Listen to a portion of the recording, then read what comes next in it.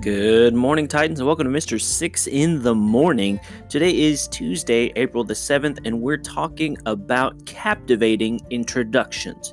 Now, yesterday we looked at some film introductions, The Dark Knight and La La Land, some of the most revered, the most epic introductions that grab the viewer's attention. And today we're going to start reading through different stories that grab the reader's attention. Now today, a little bit of a tricky passage. We're reading through The Sound and the Fury by William Faulkner, but I want you to try and figure out what's really going on in this story. We've got some clues. We have a little bit of a shrouded introduction. There's a lot of mysterious things that are going on here, particularly when it comes to certain verbs like hitting, certain people that we don't know their name or who they are, their relationship to the author.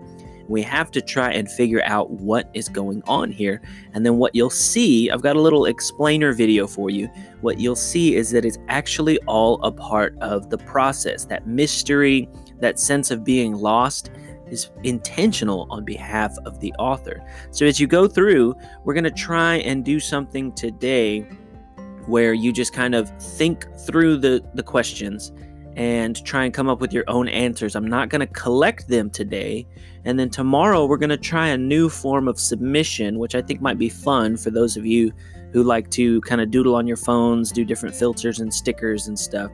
And then on Thursday, that is what we're going to be taking for a grade this week. So we're going to practice, and then we're going to grade just like we do in class. I always let you practice something twice before I take it for a grade. So happy reading, and let's go find those context clues.